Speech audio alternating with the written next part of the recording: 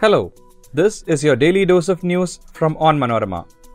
I am Ajishchimi George, and these are the major news stories of the day. Sri Lanka President revokes emergency order. Government in disarray as economic crisis deepens. Should Congress be part of left secular alliance? Yechury's views at odds with Kodiyeri's. PM Modi's meeting with NCP chief Sharad Pawar sparks buzz. Kerala Police develops counter-drone mechanism. Launch soon. Tata Motors plans longer-range EVs in 2 years with new design. Let's get into the details. Sri Lanka's President Gotabaya Rajapaksa revoked a state of emergency late on Tuesday after dozens of lawmakers walked out of the ruling coalition, leaving his government in a minority in parliament as it struggled to quell protests amid the country's worst economic crisis in decades. In another setback for the administration, Finance Minister Ali Sabri resigned a day after his appointment and ahead of crucial talks scheduled with the International Monetary Fund for a loan program. Rajapaksa dissolved his cabinet on Monday and sought to form a unity government as public unrest surged over the ruling family's handling of the debt-heavy economy that has led to shortages of food and fuel and prolonged power cuts. A doctor's body also told the government there was an acute shortage of medicines that could collapse the health system. CPM General Secretary Sitaram Yechury, in what looked like a rebuff of the anti-Congress line adopted by the Kerala unit of the CPM, has called for the broadest possible front of all secular forces to defeat the BJP. The CPM State Secretary Kodiyeri Balakrishnan, on the other hand, had consistently maintained that the Congress was a spent force and aggressively called for a national alliance with resurgent regional parties. Kodiyeri's argument was that regional parties strongly opposed to the Hindutva project were gaining strength in states. He even stood vindicated after the pathetic showing of the Congress and the stupendous victory of Aam Aadmi Party in the just concluded 5 assembly polls. Kodiyeri's argument had also stemmed from the realization that only by undermining the political significance of the Congress can the left improve its Lok Sabha tally from Kerala, the only state in the country where it is dominant.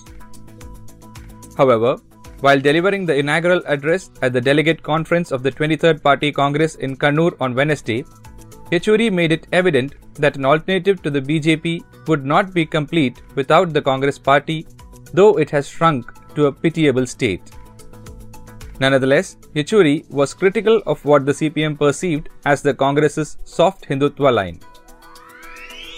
NCP chief Sharad Pawar on Wednesday met Prime Minister Narendra Modi against the backdrop of central agencies intensifying investigation against leaders of the Maharashtra Vikas Aghadi. Pawar was closeted with Modi at the Prime Minister's office in Parliament for nearly 20 minutes. The meeting comes on a day when the CBI took custody of former Maharashtra Home Minister Anil Deshmukh.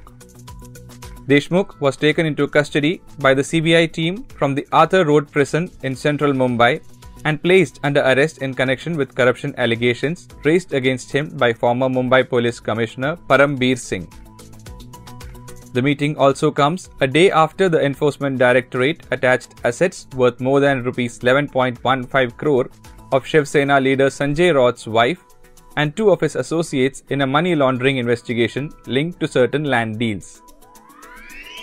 Soon, the Kerala Police will launch indigenously developed killer drone aimed at neutralizing and destroying fighter drones. The work of the product, which is being given finishing touches at the Kerala Police Drone Forensic Research Institute, functioning at the Special Armed Police Camp at Perurkada in Thiruvananthapuram, is expected to be completed in 2 months. The anti-drone can be fitted on jeeps and its radars can identify drones flying within a 5-kilometer radius. The details such as the speed of the approaching drone and its direction will appear on the computer screen. The approaching drone can be neutralized either using jammers or through lasers. Since it has been fitted on a jeep, the anti-drone can be used anywhere. Tata Motors said it planned to launch electric vehicles including SUVs, using a new design which will allow for a larger battery and a range of up to 500 kilometers.